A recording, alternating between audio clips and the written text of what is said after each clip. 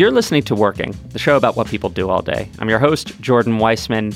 And first off, I'd like to say that I'm very glad to be back after my several weeks of absence. I hope you all enjoyed Rachel's series about influencers. I thought it was great. This season, this series of episodes is going to be maybe a little bit more serious than some of the ones I've done in the past. You may know me as the guy who, jumped into the world of marijuana in Colorado or brought you inside medieval times in New Jersey. This time, I'm going to be talking to people who work with the homeless or try to help prevent people from becoming homeless. As I'm sure you know, we have a massive housing crisis in this country, and that has helped produce a serious and burgeoning homelessness crisis. You can see it just walking around cities like Los Angeles or San Francisco or New York even, and it's different in every place. It takes different forms, but it's becoming a real humanitarian problem for the United States. And I wanted to, frankly, learn a little bit more about the policy issues, but also just get to know the people who are out there kind of working to help the most vulnerable in society. And hopefully I'll also be able to bring you an interview giving the other perspective, being able to talk to, someone who is homeless about what it's like trying to hold down a job while they, lack the stability of having a roof over their heads, or a permanent roof over their heads, I should say. For most people, homelessness, it doesn't necessarily start with addiction or mental illness or anything like that. I mean, sometimes it does, but often it just starts with an eviction.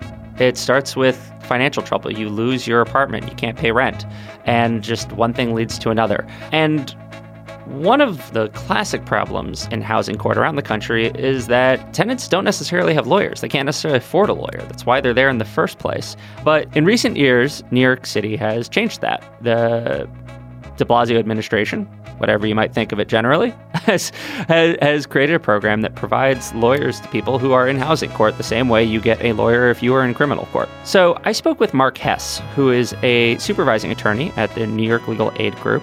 And, they're the people who get called when someone needs a lawyer in housing court. We talked about what it's like trying to handle these cases in a system that doesn't necessarily give you a lot of resources. You have to work fast and furious and sort of by the seat of your pants to try and help people who have their homes on the line. I hope you learn a lot from this. I know I did. What's your name and what do you do? My name is Mark Hess. I'm a supervising attorney at the New York Legal Assistance Group, and I represent low-income tenants in eviction cases in New York City. The New York Legal Assistance Group, is that like legal aid? What is that? Yeah, it's one of a number of legal services organizations in the city that provide free legal services to low-income folks. So some of the larger ones that people kind of know off the bat is the Legal Aid Society or Legal Services NYC. But there's a number of other ones, some that are community-based and some that serve the whole city. What we do specifically at NYLAG is that we represent folks in a variety of different types of cases: immigration proceedings, consumer cases, public benefits, a lot of different stuff. And you said you represent tenants. Yep. So you're a housing lawyer. I am. For poor folks. Yes. Who are, I assume, about to be evicted or possibly going to be evicted by their landlords. Yeah, exactly. I mean, that's the stake, and that's the thing that we're trying to avoid. And I know at one point in New York City, you were not guaranteed a lawyer if you ended up in housing court. But that's changed, right? Yeah, that has. So that was an initiative by the city called Universal Access. It's also kind of called the right to counsel. The idea is that in criminal cases, people are afforded a free lawyer if they can't afford legal services. For civil cases, there's no such right. So New York City and a few other jurisdictions like San Francisco and Newark have kind of pushed the boat out and said, look, we're going to make sure that for civil cases where people are at risk of losing housing or losing other very important things for them, we're going to go out of our way to ensure that people are afforded justice and afforded a fair opportunity to assert their rights in court. So that was back in 2013. The city passed this law called Universal Access, which provides free legal services to tenants who are under 200% of the federal poverty line in eviction cases in New York City. And so you're sort of the front lines of that. Exactly. When I kind of contacted the city about talking to people who work in homelessness services, it was interesting because they said, before I talk to anyone else, I should talk to you. I should talk to someone who's actually in housing court, because that is sort of ground zero for how a lot of people end up in the shelter system, on the streets. Is that sort of the stakes that your clients are facing often, that it's either they keep their apartment or they don't have anything? Is that a common situation? Yeah. I mean, that's the reality that we deal with on a daily basis. When a landlord wants to get a tenant out of an apartment in New York City, they've got to go through a legal process. Unfortunately, a lot of them don't, which is a whole nother problem.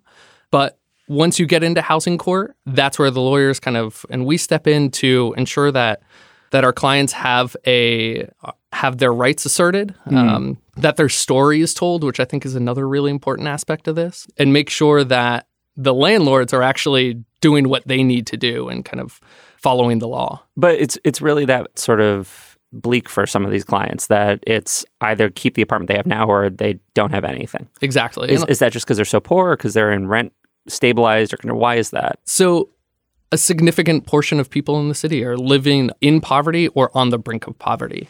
And the difficult thing about an eviction is it's both a kind of a symptom of poverty, in that, sure, if you make very little money, it's going to be harder to pay your $1,000 a month rent or $1,500 a month rent. It's going to be harder to pay for medical expenses or to help your kids get through school. But also, people go through hardships in life. People lose family members. They need to pay for funeral services. Emergencies come up. People fall behind on their bills.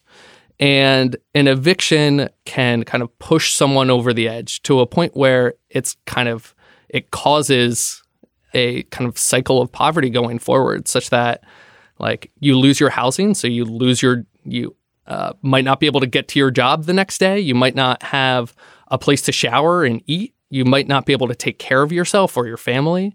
So the stakes are incredibly high, and it's exciting, but also really tough for our clients. So I'm trying to put this as a metaphor for myself, but it's like a lot of these clients are sort of standing at the edge of a very, very steep hill, and the eviction is they're teetering over it, and the eviction might be the thing that finally just pushes them down that hill, and they're going to start tumbling. Exactly. That's what you're kind of fighting against. Yeah. How long have you been a lawyer for? So I graduated from CUNY School of Law in Queens in 2012, and I've been doing this type of work basically since then. I volunteered in law school in the housing courts and interned at other legal services organizations, and I've been representing tenants pretty much since then. You're a supervisor, you said. Are you overseeing a bunch of cases or actually in court yourself? Both. So I have kind of primary responsibilities, which is, so I represent clients, maybe about 5 to 10 clients at a time, which is a reduced caseload for an attorney in legal services. So most legal services attorneys doing this type of work are going to be carrying a caseload about 40-ish cases at a given time. So 40 clients that they're doing work for. 40 different civil clients yes. at a time. Wow. Exactly. And I have additional responsibilities, which is to supervise those attorneys, those paralegals, the other support staff that we have, to kind of ensure that, one, that they're doing good work and they feel supported, to educate them, to make sure that they know the ropes, that they're developing their skill as a lawyer, that they're learning about landlord-tenant law and doing good work. And then it's also making sure that the work is good and that the clients are served, that people feel like they're being heard, and that ultimately we're successful. And this might seem like a weird question, but how old are you? I am 32. Yeah, so we're about the same age. Yeah. I mean, you're supervising a bunch of different other attorneys. That's fairly young for a lawyer to be sort of in that Is the office in general fairly young? Yeah. I mean, most of the attorneys and the paralegals that we end up hiring are pretty much straight out of school. So a lot of our staff probably is in our tenants' rights unit, probably around in their early 30s and a little bit less than that. Because this program is expanding so rapidly, we're hiring folks straight out of law school right after they take the bar, just basically to meet the needs and meet the need of the unrepresented litigants in New York City. It's kind of the young idealist thing also. Well, you got to be able to take the pay. Yes, exactly. I think that's true. But on the other hand, we are idealists in a way, but also everyone that I work with has very strong sense of values. Like, we know we want to be doing this work for years and for decades. Mm-hmm. We know that this fight representing tenants and ensuring housing justice for people is something that's not isn't a temporary thing. It's not something that we're going to, be doing for a couple of years so we can put it on our resume. These are people who are committed to this fight for years and years and years to make sure that people have justice in their apartment. Well, it's also hard to put like housing court, like defending tenants on a legal resume if you're like trying to go to a big firm or something. Yeah.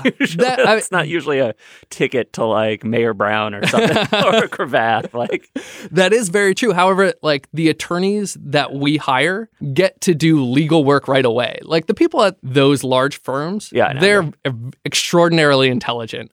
But when you get to come to do legal services, you get to represent a client on day one, pretty much. Yeah, you're doing legal work on day one, which is really awesome. Whereas it's a good pitch. Whereas at Cravath, you're working on a footnote in page 32 of a prospectus or something. Like, exactly. It's not quite the same thing and not the same human drama. Yeah. But how does a client come to you? Where does this process start? So people are referred to us in housing court. So when they get referred to NILAG or any of the other legal services organizations, they're already in court. So there's no avoiding, a housing court case at that point. So in a way, it's the kind of public defender type model. Like, we get the cases on the day and then have to start from square one and kind of get caught up to speed as quickly as possible. How do you do that?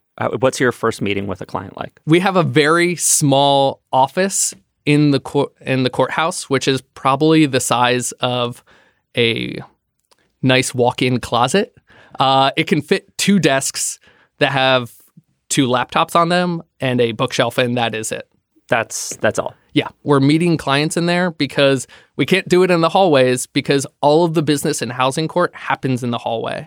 So if you're talking to someone about a confidential issue or even just like a very sensitive issue, like someone endured some trauma or something else that they don't want to articulate in a hallway full of like hundreds of other people, like we need to find a place that is as, personal and confidential as possible. So you've got your broom closet. Yeah, we've got the broom closet. And when you say, just to clarify, when you say all the business of housing court happens in the hallways, you mean that's where lawyers and clients are kind of talking to one another outside the actual courtrooms? Exactly. Yeah. Very little actually happens in front of a judge. It's all negotiations out in the hallway. So you have your broom closet. That's where you have your first meeting. Sorry, I shouldn't be calling it a That's broom fine. closet. You can call it a broom. It was a broom closet. Oh, was it really? Yeah, I think well, so that's actually an interesting thing to me. I know we're going off a little bit off the rails here, but I saw you guys working in housing court. Yeah. It's the civil court building. And I think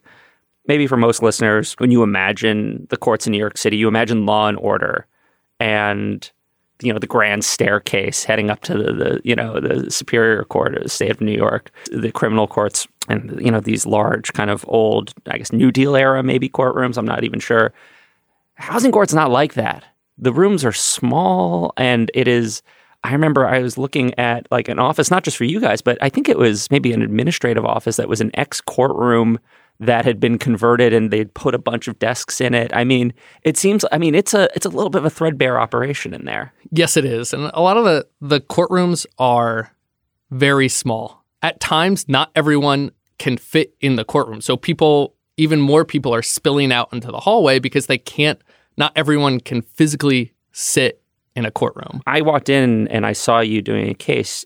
It's not like you're standing up and like remonstrating before the judge. You're all at a table right in front of them. Like you're all you're elbow to elbow with the tenant's lawyer and the attorney that you're supervising. You're all kind of there together. Yes, it's very close quarters. And I mean, the nice thing is it's personal. So you can see people's reactions. You can kind of like get a sense of what the landlord's attorney who's sitting next to you is the next question that they're going to ask or the next piece of evidence that they want to try to get in. So in that way, it's very interesting. However, it's certainly not ideal. Yeah, I mean, you can probably feel if they're sweating. Yes, and smell them too. Great. You're also right below the judge. I mean, the judge is sitting right above you. Yeah. Like they're kind of looking, it's not they're looking down at you.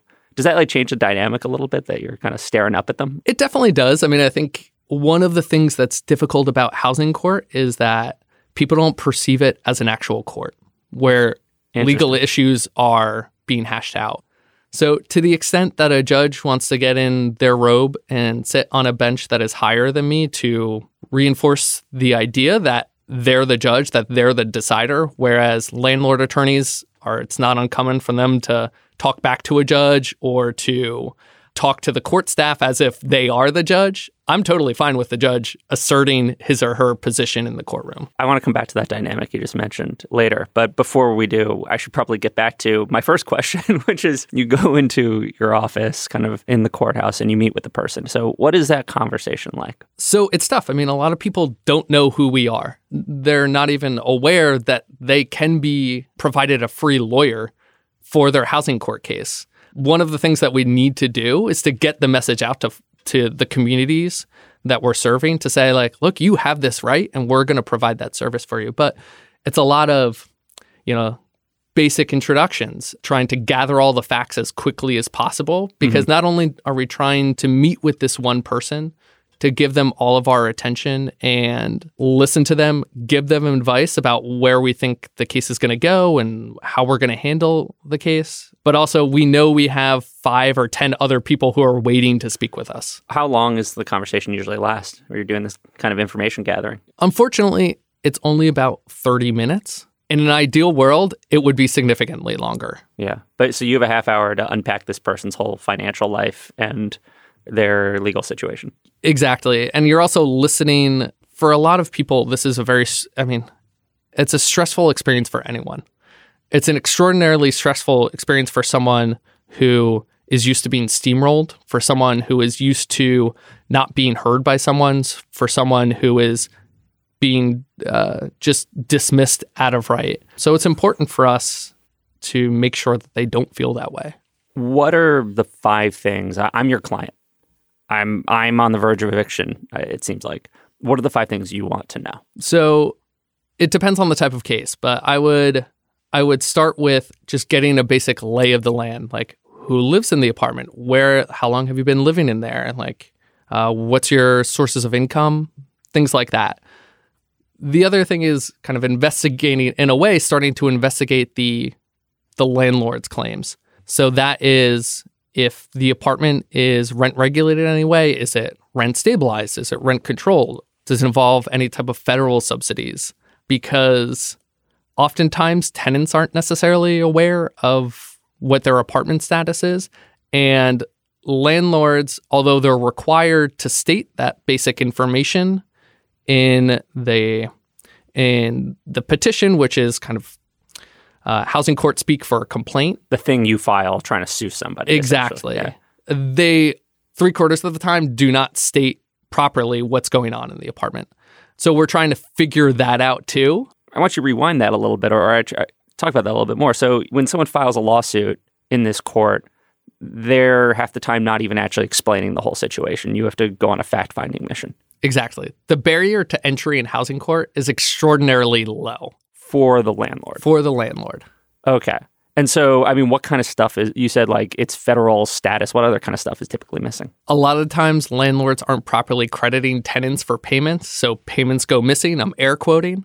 That's most often the case. The regulatory status and have payments actually been made are misrepresented the vast majority of the time. So it sounds like you meet your client, you try to get their situation, get them to tell you about it. They may not actually know the full situation, and you have to start an investigative process. Exactly. Is that the next step, or does something else happen? Well, I think there's other pieces of information that we're trying to glean from the client too. So we're trying to come up with a legal theory, like why is this case started? Why did the landlord sue our client to try to evict them from this apartment and try to figure out what's going on there? Once we kind of have those basic facts together, we're most often representing the client on that day. So we're filing a notice of appearance, which lets the court know that we're representing them. And then we're going to the landlord's attorney and almost always asking for a postponement of the case because there's only so much that we could learn in that 30-minute initial meeting. But the expectation going in is that you're actually going to show up in court that day and have a hearing. Yep. How often do they say, okay, we can postpone? These days, more and more. Initially, it was significantly less. Judges expected us to just know everything about a case after 30 minutes. And I think one of the changes over the last several years on part of judges is knowing that ethically we have a duty to our clients, and we're not going to be able to represent someone 100% and know all the facts on the first day, like within a couple hours. So we need time to investigate all the facts, to get the client's story and learn more about the situation. That's really crazy to me that there ever would have been time that someone was expected to do a civil case in like 30 minutes, like put together. Like, I mean, I imagine there's a bunch of paperwork and stuff you have to gather too, right? And like documentation.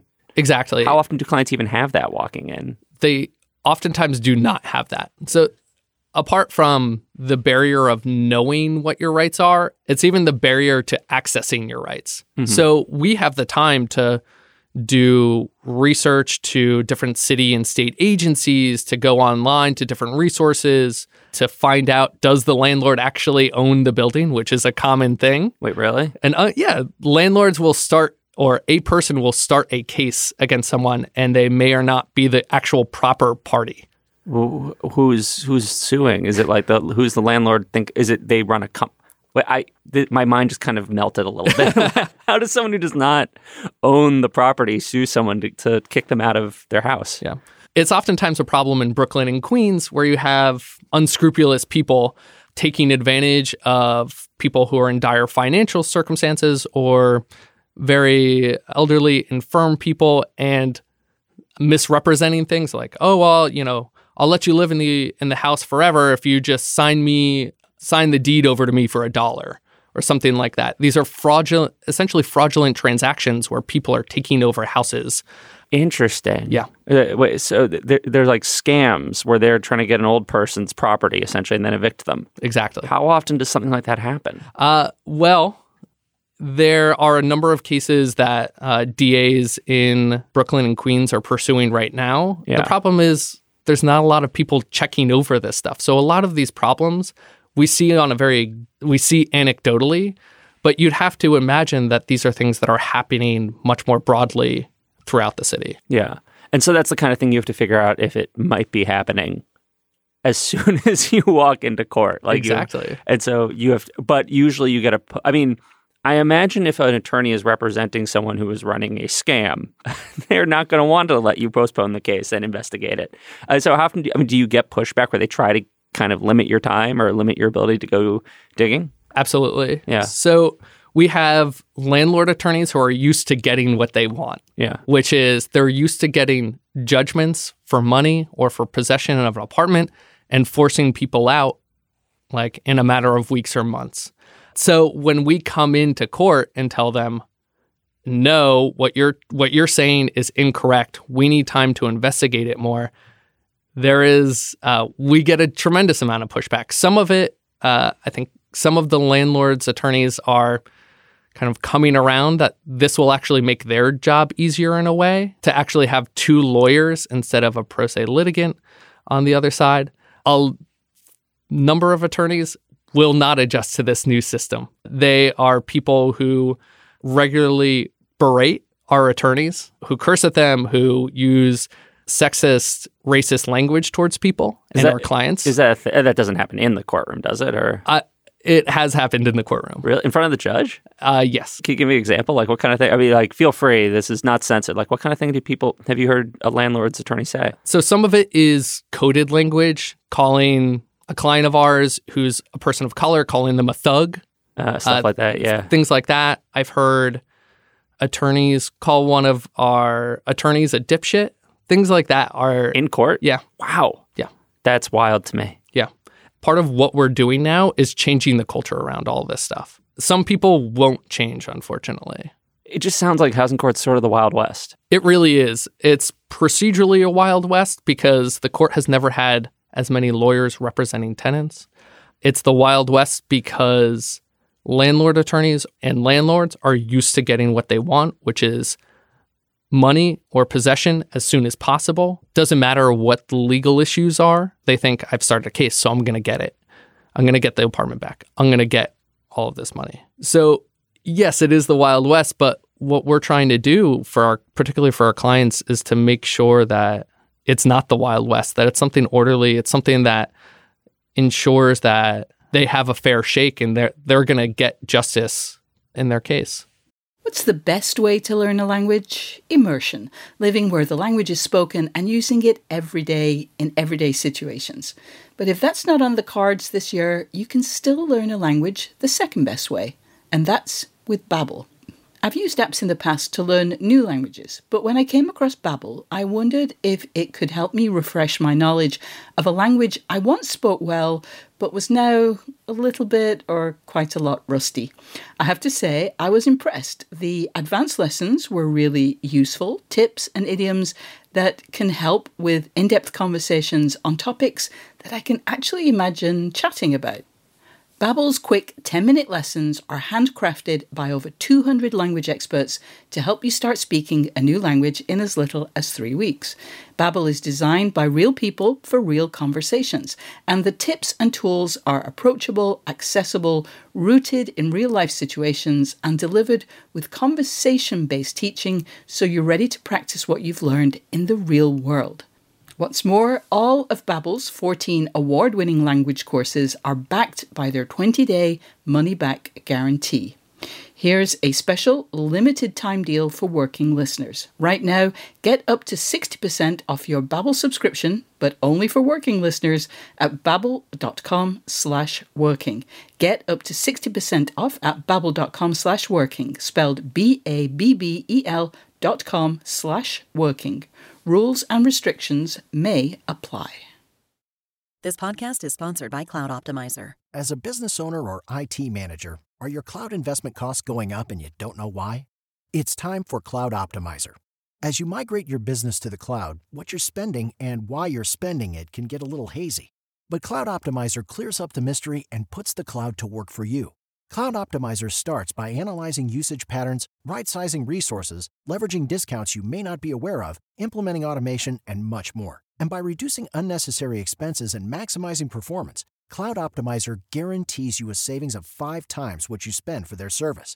As you utilize cloud-based services more and more, you don't have to lose sight or control of your spend. You can stay agile, streamline your costs, and optimize your performance, plus save significant money with Cloud Optimizer.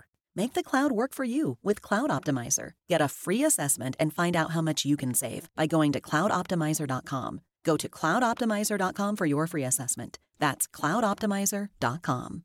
In a normal civil case, there's a whole discovery process, right? If you get sued, you have the right to then kind of go digging for evidence to prove that, no, I'm actually not liable. I'm not the guilty party here. I didn't do this thing that you claim I did, or I'm not, I shouldn't have to pay. Do you have those kinds of discovery powers in housing court? Are you able to go and investigate the landlord's claims using, the power of the court, or is it just, how do you dig around? So we don't get discovery as of right, meaning we need to ask the judge for discovery. Mm-hmm. And the judge judge oversees everything.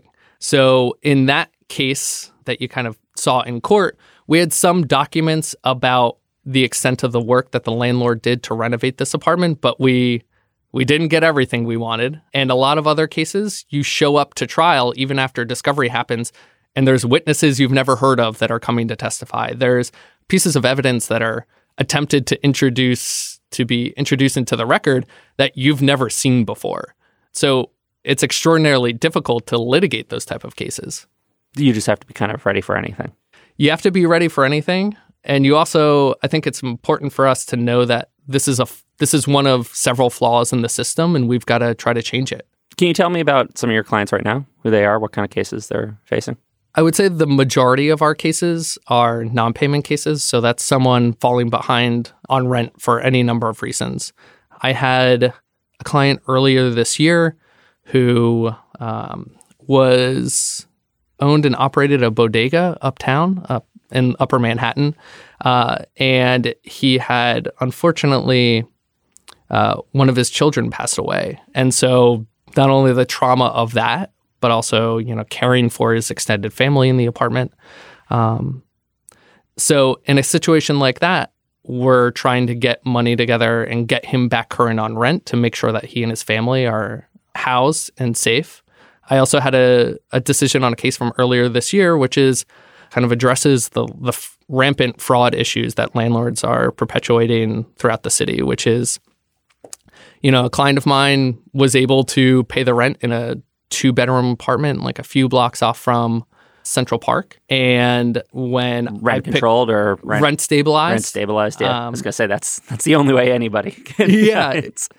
Yeah. And he lost his job and fell behind on his rent. And he came to us and we did some investigation and kind of saw that the landlord had improperly increased the rent a whole bunch. So after trial, which again, we weren't sure what the outcome was going to be on that day. We felt pretty good about our defenses. But once it gets to trial, that concludes. We get a decision from the judge making the apartment rent stabilized again. So previously it wasn't rent stabilized. Okay. We get like a huge judgment in our favor, meaning that my client had actually overpaid for a significant portion of his tenancy for the rent and has a judgment in his favor. So things like that are huge wins for us, which is awesome. You said you try to get as much time as you can to investigate and explore one of these cases, but how long does one of them typically last? So there's 2 main types of cases in housing court, a non-payment case and a holdover case. Mm-hmm. So non-payment cases are issues where someone hasn't paid their rent. I think those cases generally last anywhere from 2 months to 6 months, depending on how complex they are. The other type of cases are holdover cases, meaning someone has broken some term of their lease. Either they are renting it out on Airbnb or the landlord is alleging that one of the tenants is a nuisance, is causing issues in the building. And those cases generally will last from like 6 months to 2 or 3 years. Oh, wow. Yeah. A very long time. How often are you talking to your clients and meeting with them in the course of either of these cases? How high touch is this? At least once a week, if not more. And not only are we interacting with clients, but a lot of our clients are suffering from other mental illness or other disabilities, which make resolution of their case slightly more difficult. So not only are we talking to clients, but we're also talking to kind of what we call client collaterals. So these are family members who are helping our client out. They're case managers at social services organizations. They're case managers at different city agencies to make sure that we have a lot of different people on board to help our client as much as possible. Do you ever have a client who just really doesn't know what's going on or just doesn't really understand what's happening?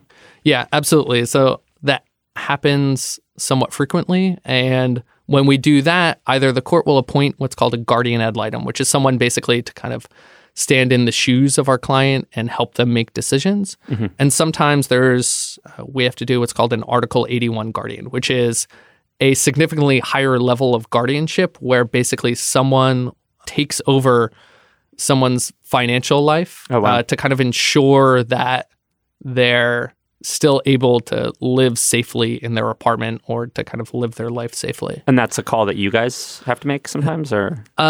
As lawyers, I don't think we're qualified to do that. I mean, I think we have a... Who makes that call? Yeah. A lot of times, most often the city will do it because the city has people on staff to visit with people who may be in need and evaluate someone for any type of mental illness or mental health conditions that need to be addressed. Is it mental health? Is it age? Is it all the above? Or I mean, it's tough. Sometimes it's tough to separate those. Yeah. This might sound like a weird question, but do you ever lose clients? I mean, do clients ever just disappear? Yes, it does happen. Either times. What do you do in that situation? So we will do whatever we can to get in touch with someone. So that is calling, texting, sending letters, stopping by the apartment. We'll make referral to city agencies that might be able to help out to kind of investigate where someone is. We'll call family members. We'll do whatever we can. There are a small minority of cases where we actually have to leave a case because we can't find our client. I feel like whether you're a defense attorney or a prosecutor, there's certain kind of cases just pop up over and over again. And I feel like you've kind of hinted at some of those, like the fraud cases or cases where landlord makes improvements and then jacks up the rent too high. But what are the kinds of cases you just see over and over again? Most often, it's non-payment cases where someone's fallen behind on rent or the landlord is alleging that someone fell behind on rent. Those we see a lot of because, again, the majority of our clients are living either in poverty or on the precipice of poverty. So you're much more likely to fall behind on rent if you got to pay an extra $500 to a family member to make sure that they get health care that they need. It's things like that. Those non-payment cases, is it that the tenant actually has stopped paying the rent and that they need to fix that? Or is it that the landlord is typically alleging they haven't or not crediting them? I mean, I guess are your clients kind of, not to use the word in a technical sense, but guilty often? So I think it's a whole lot of gray in there.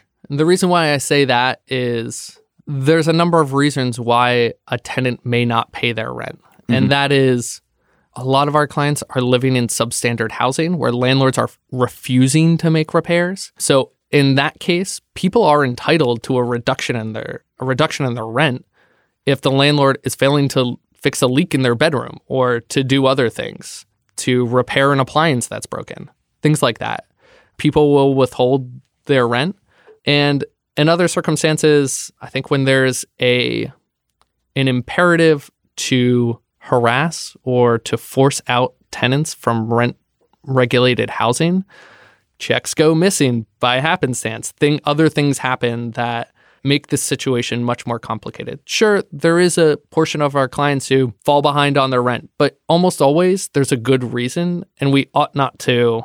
We certainly don't, and I think we as a society should not look down on people who see it more fit to make sure that their kid has some new clothes to go to school in September and maybe not pay their full rent for a month or two. Are you typically trying to win outright, like get a judgment, or are you trying to come to sort of an agreeable settlement? It's most often a settlement, and we're, in most of their cases, playing defense for the whole time to either delay things for our client to get caught up on rent, to connect them to other services that can help them get caught up on rent.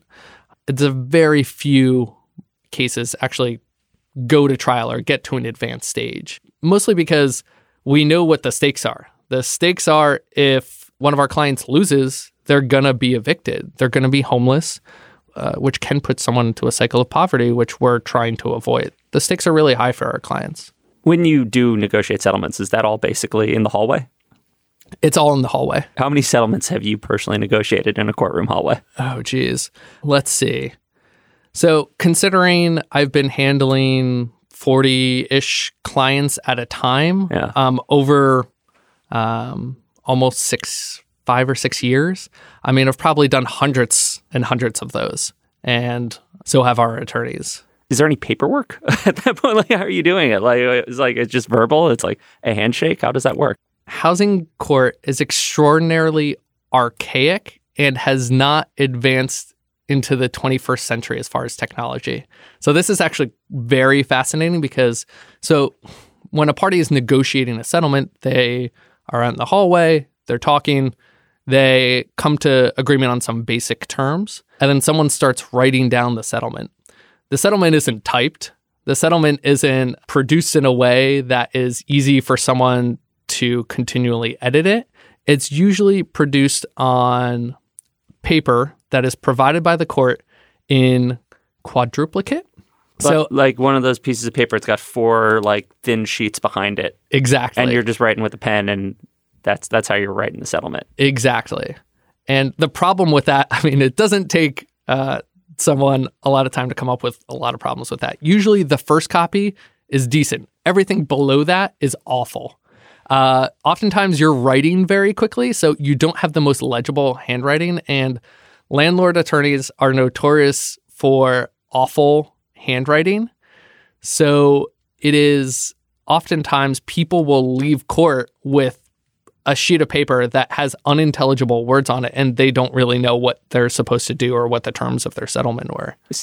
You're scribbling a legal settlement in the side hall of the outside the courtroom. Yeah, it's Where do you and that's what you take away to your office at the end of the day? yeah, pretty much. And you just put that in a filing cabinet? So Is it ever digitized, I guess? Is there ever a point where this gets put on a computer somewhere where it'll be for posterity? the court has said that they're going to digitize their records at one point and do e-filing, which basically means that if you file something, it can be filed electronically. I'm not sure when that's going to happen. That's been something that the court has been saying would happen for a number of years, but it hasn't happened yet. But I think one of the things that we need to do as tenant lawyers to make sure that we're representing our clients adequately is to make sure that we have contemporaneous records of settlements, that we're digitizing things as soon as possible, meaning that if it's just a matter of bringing it back to the office and putting it through the scanner, or taking a picture with your phone and putting it into a file, going that way is So you're self-digitizing. You're getting your iPhone out and taking a snapshot of something that was written in quadruplicate. Yes, and exactly. putting that on your computer. Yes, it's very bizarre. This is interesting to me also, though, because I mean, the whole housing board is just totally analog. There's no digital anything. Absolutely. It's very weird, especially because I need to train new staff on how to use fax machines. Jesus. Yeah. You guys and I guess hospitals are the only other people Exactly. still. So you have to train Gen Z people at this point who've never known life without the internet. Yeah. I mean, I think we could progress to a point where a marshal or someone else could accept legal papers via text, but we're not there yet. I mean, do documents just get lost? So for us, I mean, I encourage all of our staff to digitize things as much as possible, taking pictures, scanning things. And for us, I think it's pretty easy because on a given day, we may only be representing like 2 or 3 clients in the morning. So from 9:30 to 1 o'clock, which is an appropriate amount of time to give someone to represent a client. Landlords' attorneys are notoriously disorganized. And the reason is because their business model is representing as many landlords on a given day as possible. So they have upwards of 10, 15, 20 cases on a given morning, and they are just notoriously disorganized. So papers falling out of like files and different, like one briefcase has this in it, but it doesn't have that in it. It's awful. How much do you have to know about carpentry at this point? I ask because when I came to see you work, it was a case involving a woman who I guess her landlord had sort of claimed to have made a certain amount of repairs on her apartment. And you guys were saying, and upped her rent. And you guys were arguing that no, the repairs had been nowhere near that expensive. And I was watching you sort of depose a witness who had come in and looked at the apartment and said, there's no way that the repairs cost this much. And there was lots of talk about floors dipping and sort of electrical work. And it was bringing me back to my one summer working in interior construction. So how much of your life is just knowing about carpentry?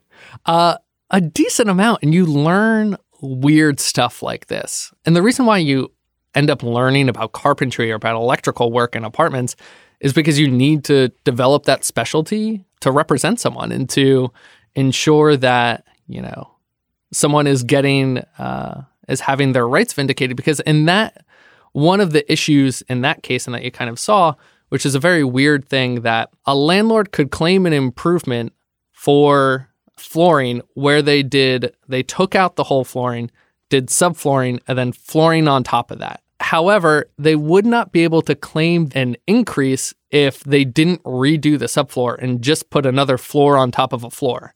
My head's spinning right now. Yes, I can't give you a legal rationale for why that is, but that's the way that it is. That's the law. Yeah, so and we should clarify that this is in rent stabilized apartments. Yeah. That landlords can increase the rent by more if they supposedly do a certain amount of repairs, right? Exactly. Yeah. Otherwise, in market rate apartments, there's no regulations like that. A landlord can pretty much do whatever they want. Yeah. But it sounds like the actual rules of that game are pretty arcane. Yes. Are there any other just like bizarre home improvement things that you've learned in the process? One of my early cases, the landlord was alleging that my client was making a lot of noise in the apartment. And he might have been doing that because it was tough for him to get around. But there was also other personal things going on in his personal life that kind of aggravated that circumstance.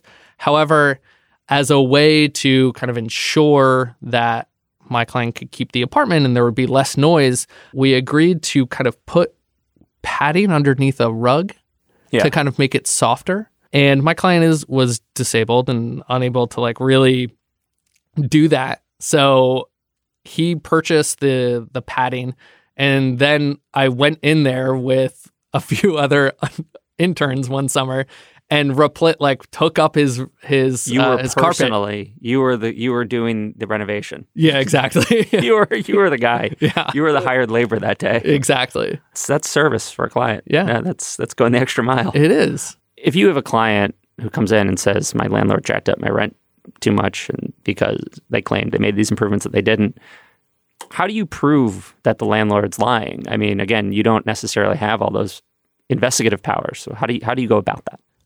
A lot of it is finding publicly available information that we can get. So that is searching on different city agencies like the Department of Housing Preservation and Development, which records fines and violations for housing code stuff. We go to the Department of Buildings, which is where if someone wants to do an alteration to an apartment, they've got to get a permit from the Department of Buildings, and ideally those permits are located there. Things like that. But unfortunately, a lot of this stuff isn't recorded anywhere. It's a landlord just paying a super or some other contractor a little bit of money to go into the apartment and do it, and there's no records being kept. Or if there are records being kept, they magically disappear. Do you often just like find your own guy to go in and say, to take a look at the work and say, this is what it costs? I noticed that was a technique it seemed like you'd used in that case. Yeah, we had. And that was generally for our clients, that's not an option that's available to them. And the reason why is they need to pay a contractor because unfortunately, we're legal services organizations. We have very money is tight for us. We don't have $500, $1,000 to pay a contractor to go and investigate and evaluate the work that someone did.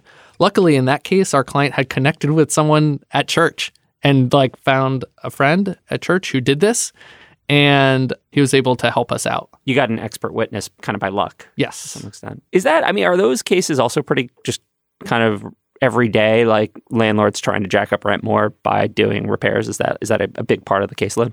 That has been. There was a new set of rent laws passed in Albany in mid-June that have kind of changed the game for rent-stabilized tenants in New York City. So they've done a lot of important things to protect the rights of tenants and to ensure that tenants are able to stay in their apartments and that the profit incentive for a landlord to kick out a tenant is lessened. So, for example, one of the things that was a huge change for us is these apartment improvements are now capped at $15,000 over a certain period of years, and they can only claim a certain fraction of a certain improvement during that time.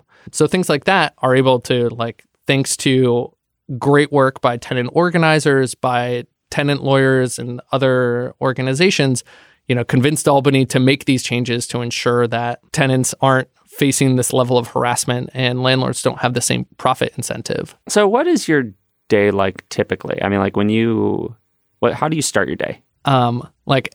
When I wake up, how do I start my day, or how do I start my day in the office? Sure. Let's go with wake up. How much coffee do you drink? Oh my God. I sometimes ask this. How many cups? I've been trying to tail off, but usually I'm up at 6 or 6:30, and I am, I wake up, I make my cup of coffee, I make my green drink. I am usually in the office sometime between 8 and 8:30, and I'm there from then until 6 or 6:30, which isn't awful, but it's not the best. And some of those days I'm in court, usually in the morning, either with my own cases or more often than not, supervising other attorneys and checking in to see what they're doing and how they're doing it. Other than that, it's meeting with attorneys and our other staff to check in about their cases and to go over legal strategies, to review legal writing, things like that. And then also it's a lot of as a supervisor, I have an additional kind of like HR-ish type role, which is to ensure that people feel supported, that people feel happy in their job, and that they wake up in the morning, they want to come to work, and they want to continue to fight for tenants. On a court day, how many cases in a day will you be dealing with? For me, because I have a reduced caseload, it's usually like just one case. What if you add in all the other lawyers you're supervising? Oh, yeah. So on a given day, we might have upwards of 10 attorneys in court, and each of them may have anywhere from 1 to 3 cases. So at any point, our team in our Manhattan team, which is now about 15 or 16 attorneys, could be representing upwards of like 20 or 30 clients on a given day. And so you'll be visiting with all those attorneys in the course of the day at court. Are you sitting in the courtroom watching them? Are you meeting them in the hallways? It's a little bit of both. So, and everyone is slightly different. So for those newer attorneys who are straight out of law school, it may require more intense supervision. So like talking to them about the case every so often, reviewing any type of settlement or any other thing that they're working on that given day. But there's also attorneys that I supervise who have been doing this for 3 or 4 years, and they're pretty good. They don't necessarily need me to tell them what to do. We might just chit-chat about strategy and check in about how things are going. But for folks like that, I don't need to supervise as intently. What does your actual office look like? So my office is maybe half the size of the studio that we're in now. Okay. It's bigger than a broom closet. It's bigger than a broom closet. It has space for my desk, a few pieces of art, my diplomas, and a whiteboard that has all of the things that I need to do on it, and then a filing cabinet with all the files that I'm working on. So New York Legal Assistance Group does not have you all just sitting out in a big open pen. So as a supervisor, I have the privilege of an office. There are attorneys and other staff who don't have offices, which can be a challenge in a number of different ways, because if you want to meet with someone or even just talk with someone on the phone and have a confidential conversation with them, it can be difficult in that open office setting. But I try to make my office, and I do make my office available to any of the attorneys and paralegals if they need to talk to someone, if they need to meet with a client, or even just make a call to someone, they could use my office, no problem. What is the case you were proudest of winning? Every lawyer's got one. Yeah, I think there's 2 that I can really think of. One was a case that I talked about earlier, which was just a deregulation case where we won a significant victory for the client, which was a large judgment in his favor. The Central Park client. Yes. Yeah. Exactly. The landlord is appealing that case, but we feel very strong about the merits of it. I think the other one that kind of hit home for me as a person was I had a client who was asserting succession rights to his partner's rent-controlled apartment in the West Village. And kind of the backstory there was my client had cared for his same-sex partner for 10 or 15 years as his health was failing. They lived together in a rent-controlled apartment in the West Village where the landlord was not conceding an inch throughout the whole case. And the reason why was because their rent was like $400 or $500. And this is like a 2-bedroom apartment in the West Village. It could easily go for like multiples of that. Yeah, an order of magnitude. Well, exactly. Not quite, but still. And actually, maybe. Yeah, that could be an order of magnitude higher. Yeah. That could actually be 10 times. Yeah, these are the economic incentives at play. Yeah, so we won that case for our client, and he was able to succeed to the apartment, which basically means he got to take over the tenancy. And I think what inspired me about that case and what I love about it is it was an opportunity to tell someone's story. And very rarely that you get to make a personal connection with a client and with their story, and to be able to learn what they've gone through over the years and how much it meant to live in their apartment with their partner and maintain a sense of home there. And to be able to learn that story and then relay that to a judge who then agreed with us was profoundly impactful for me. One thing you mentioned, now that you're talking about kind of storytelling, but when I met you at court, you mentioned that you don't actually always know whether or not you're going to get to give a final statement before the judge. That you don't know if there's going to be sort of a closing argument or not in a trial. How do you prep that? How do you deal with that? Well, I think for us, we prepare for any eventuality. So we had prepared an oral closing statement on that case. The judge didn't necessarily allow it, but what she did allow was a written memorandum of law after the trial, which is great because it allows us to summarize the facts of the case and also analogize to different cases that were similar. And that is something that's going to be submitted in the next day or two for us. Have you ever been surprised, or have you ever been kind of ambushed where you suddenly had to do a statement on the fly? Pretty frequently, because a lot of times you go into court and you think X is going to happen. And then the judge tells you, I don't want to do that. You're doing it this way. And in which case you are kind of just reverting back to your training and to your fundamentals. And if you have good fundamentals and if you have a good story that you can rely on, you can at least make something up on the fly. It's just time to give a speech. Exactly. That's like that nightmare where you're like going to called on to give a toast or something. And it's all of a sudden you have to get up and talk. What does it feel like when you lose? So losing is subjective. Sometimes someone might say we lost a case if a client ultimately had to move out of an apartment. But sometimes for us, it's a matter of letting the client know that they're not going to win the case and giving them enough time to find their next step to move into a new apartment. There are cases where it goes south and we do lose no matter how you define it. That can be crushing. However, I think it's important to keep that perspective about what we're trying to accomplish. Yeah, we might have lost this case for this client, and that is incredibly painful.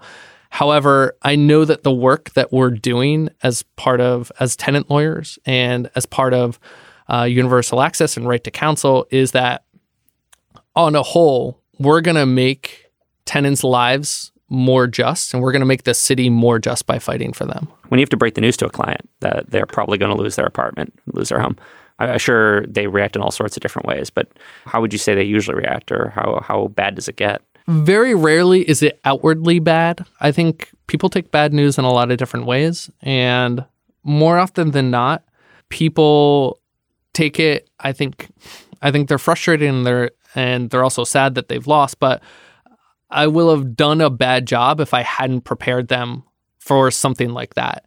If I hadn't advised them, look, your chances of success here are minimal and you need to prepare for that. So the best case scenario, we've prepared them for that news.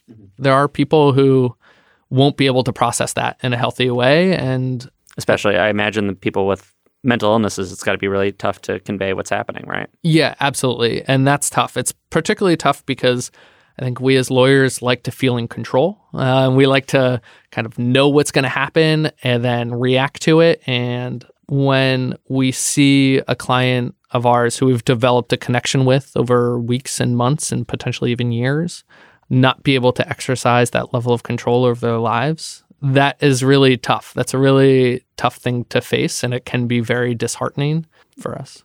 Have you ever had a client lash out at you? Yeah, I've had clients yell at me. I had a client accuse me of sleeping with the landlord's lawyer and with a judge. Wow. Yeah. Was it just because they were frustrated, angry? Was it a mental health thing that they decided that, or? I think it's a little bit of everything.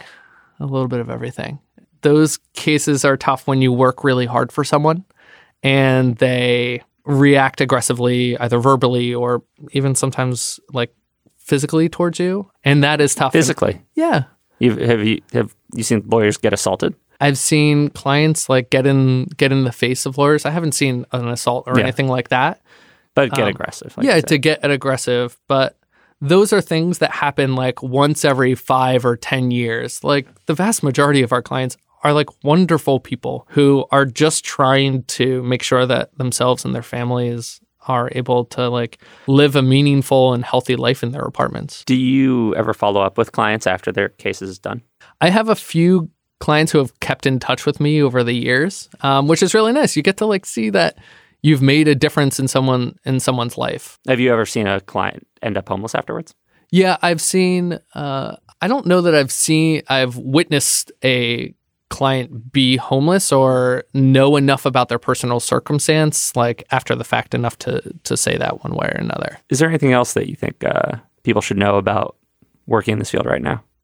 It's an exciting time because we're doing something in New York City that no one else is really doing in the U.S. Newark and San Francisco have started implementing their program, but New York City is really the vanguard of this movement, not only for providing representation to low-income tenants across the board, but I think we also feel part of a larger tenant movement that is fighting for economic justice, social justice, to ensure that this city is a more equitable place to live. And I think that's a hugely exciting moment for not only for tenant lawyers and the people that work alongside us. It's an exciting moment for tenants and our clients.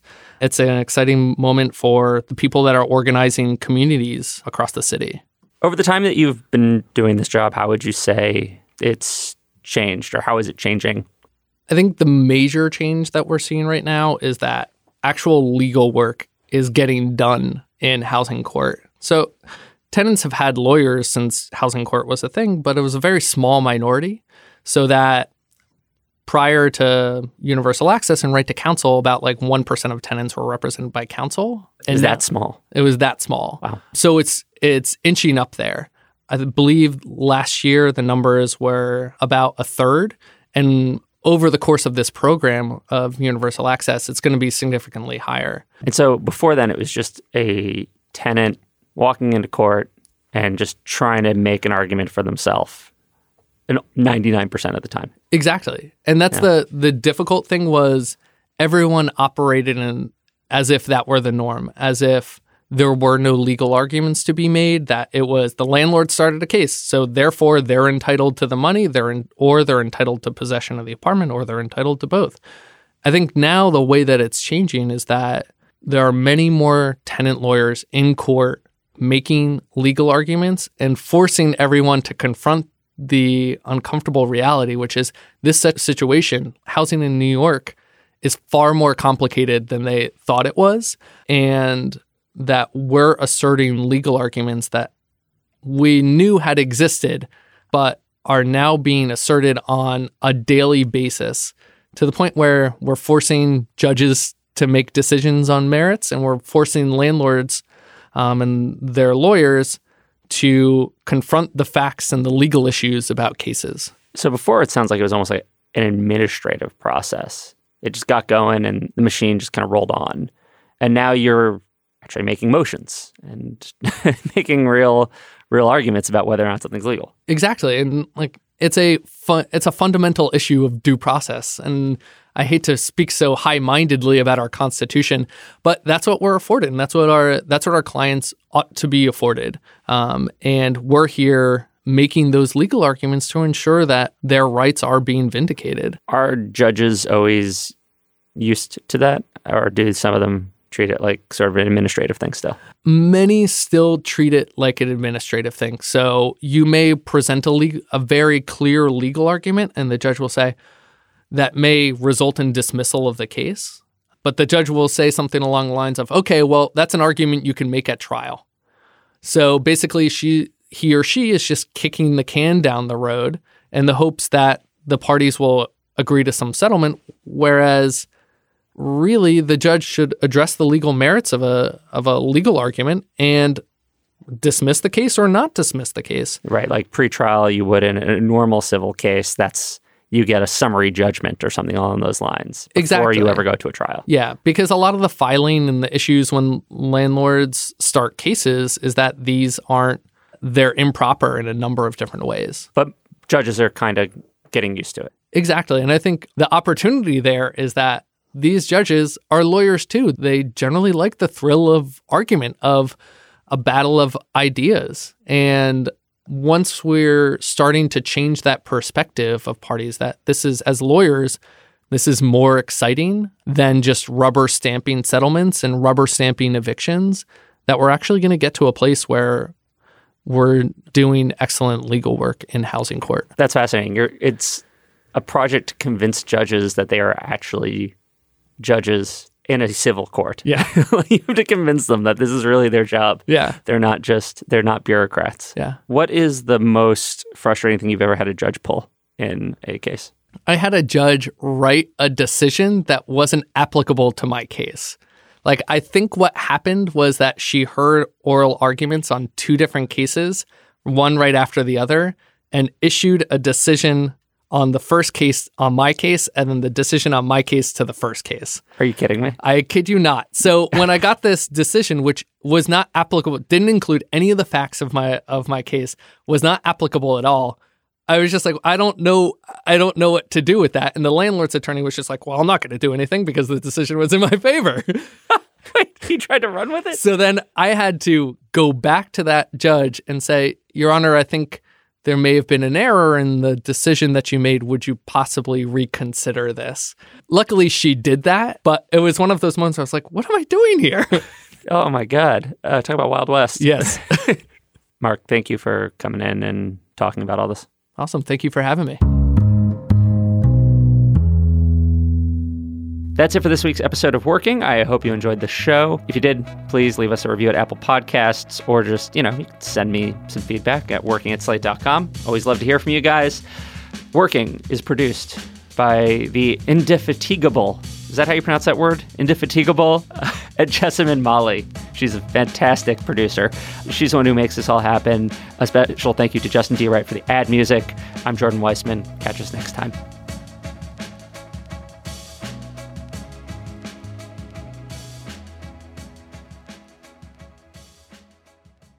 Hello, it is Ryan, and we could all use an extra bright spot in our day, couldn't we? Just to make up for things like sitting in traffic, doing the dishes, counting your steps, all the mundane stuff. That is why I'm such a big fan of Chumba Casino. Chumba Casino has all your favorite social casino-style games that you can play for free anytime, anywhere with daily bonuses. That should brighten your day a little. Actually, a lot. So sign up now at ChumbaCasino.com. That's ChumbaCasino.com. No purchase necessary. VGW Group. Void where prohibited by law. See terms and conditions. 18+.